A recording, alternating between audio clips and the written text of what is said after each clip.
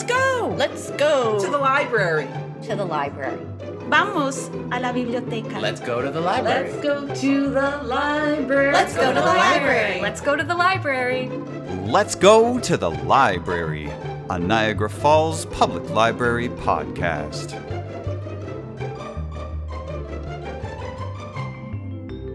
Hello and welcome. This is your host, Greg Jansen. I am a community development and programming librarian with the Niagara Falls Public Library in beautiful Niagara Falls, Ontario, Canada. This is our very first podcast episode, so we're very excited. We wanted to start a podcast to connect you, the listener, with some of the many interesting people in our community that we've met over the years. In the coming months, we're looking forward to bringing you thought-provoking conversations with all kinds of interesting people so that they can share their experiences, their knowledge, and their wisdom. First of all, if you're wondering whether or not the library is open, we are. We realize it's been a confusing time for our public with the various waves of COVID lockdowns, but NFPL has been open in one form or another for most of the pandemic, believe it or not, and we are now back to something resembling normal service, except for our Stamford Centre branch, which is currently undergoing renovations to make it bigger and better than ever. If you're ever uncertain, you can always visit my.nflibrary.ca, that's my.nflibrary.ca, for all the latest service updates. And while you're there, check out some of the many wonderful digital services and resources you can access on your device from home with your free Niagara Falls Public Library card. These range from ebooks, e-audiobooks, and e-magazines to streaming music, movies, and TV shows to professional skill-building video courses, arts, crafts, resources, and more. You can even request and receive your library card online to start using some of these great resources. Most people don't realize you don't even have to come to the library to use the library, so I wanted to mention our digital resources before we get started. Now, today on the podcast, our focus is on mental health. According to CAMH, the Centre for Addiction and Mental Health, 1 in 5 Canadians will struggle with mental health or addiction in any given year.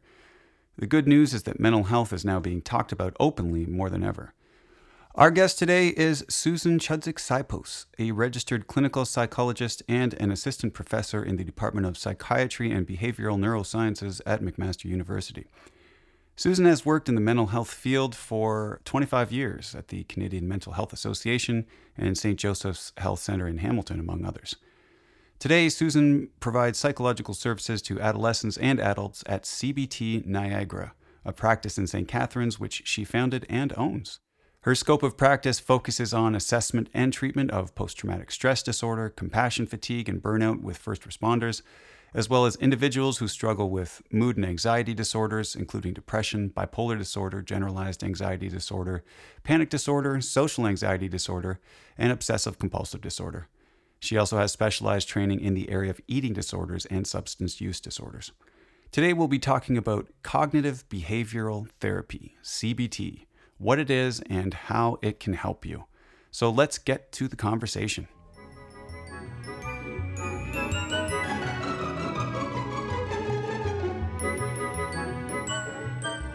Hi, Susan. First off, I wanted to thank you for joining us today.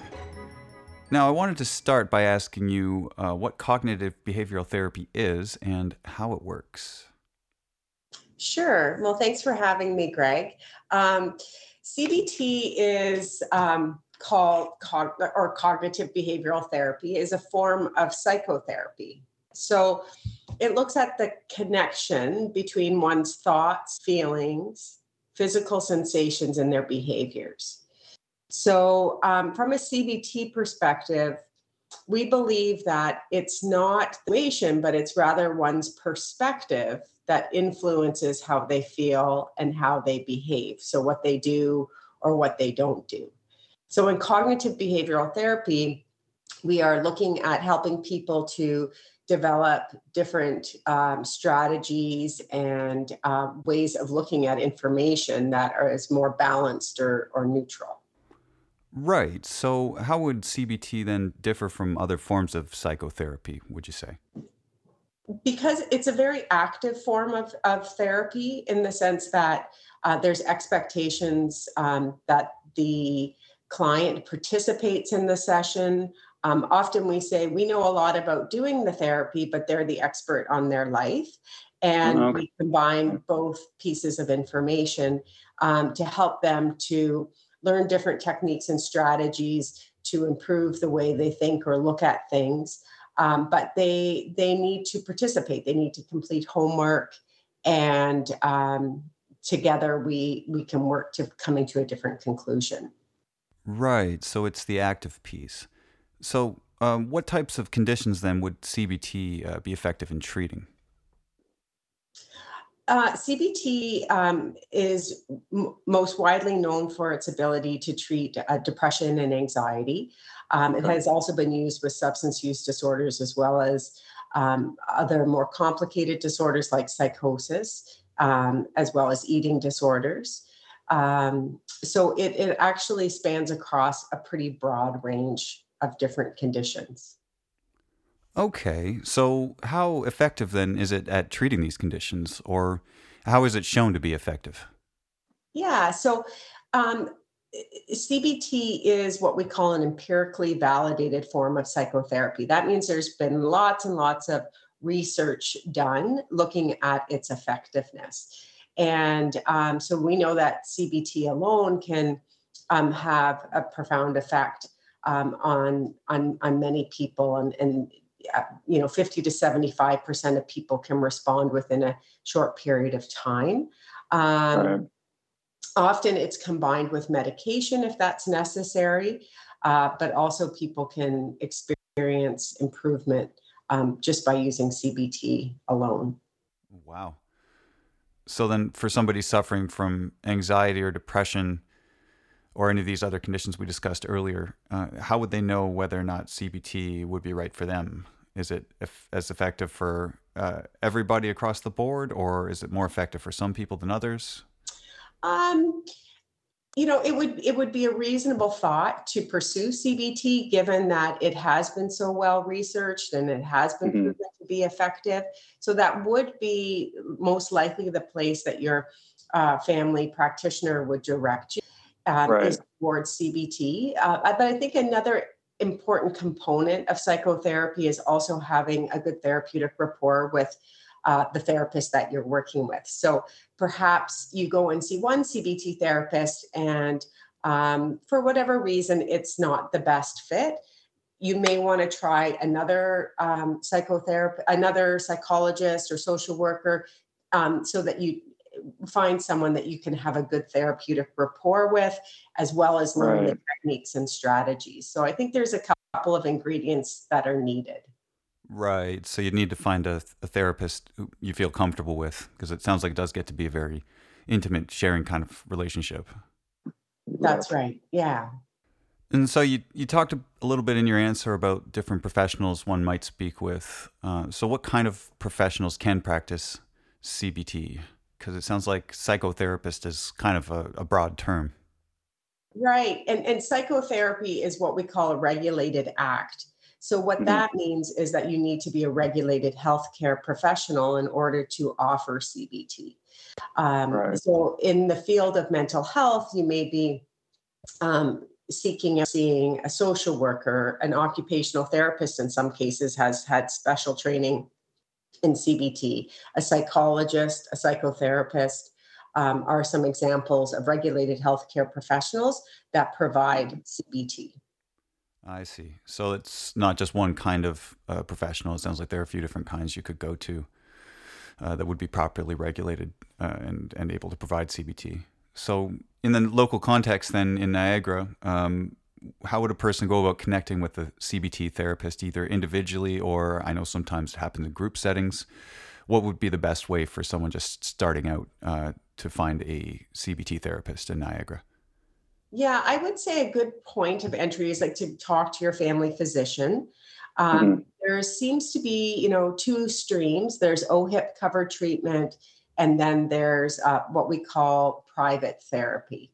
So, OHIP covered treatment would be offered through the hospital or the Canadian Mental Health Association or possibly public health. The in private practice, people access their extended healthcare benefits or pay privately to see a CBT therapist. There are a number of websites. Certainly, many people turn to Psychology Today, or even just Google CBT in Niagara, and a few names will start to come up with the local clinics that are offering services. I see. So would you need a referral in that case, or can you just kind of refer yourself and call up a therapist's office and ask to be seen? To the hospital, you would require referral there. To a private practice, in some cases, people can self-refer. Sometimes their insurance companies require that their doctor has supported or recommended the treatment, but usually you can self-refer for CBT. Okay, interesting. So, say I'm somebody watching right now and you've got my attention and I want to learn more about CBT. Are there any resources you could recommend? I mean, you've already mentioned Psychology Today, even Google, but are there any books or other resources where people could learn more about what CBT is, or even specific skills, specific CBT skills? Yeah, there is one book called Mind Over Mood, and that's by Greenberger and Podesky, and it's a very well written, simple, laid out workbook that people could turn to as a good introduction to CBT.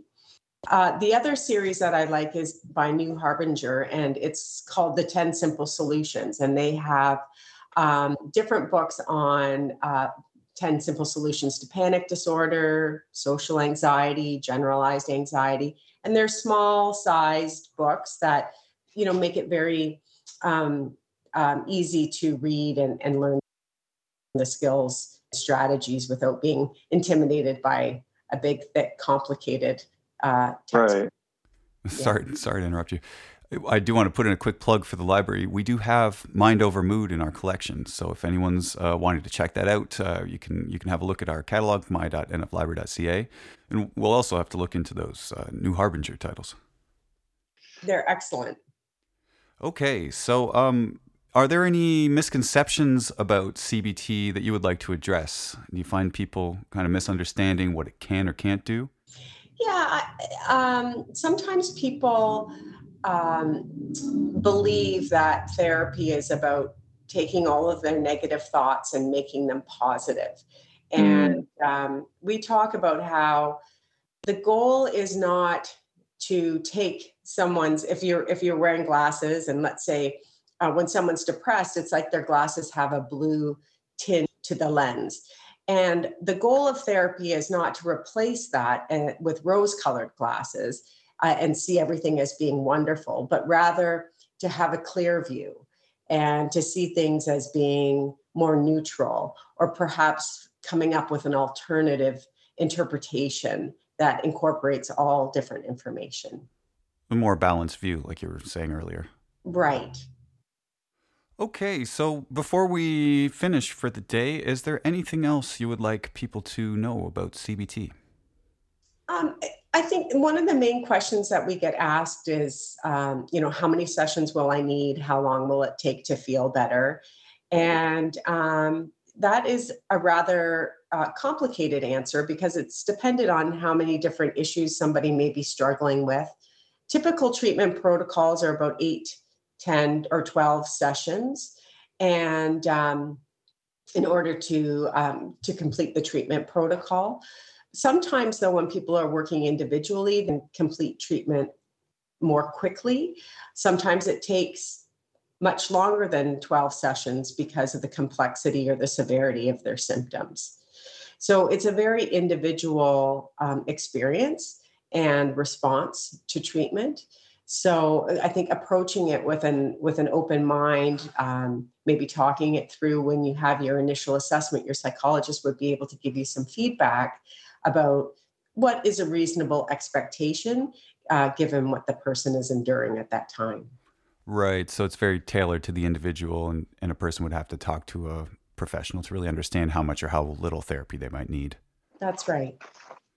Okay, well, thank you so much, Susan, for joining us today. I hope everyone listening has enjoyed it as much as I have.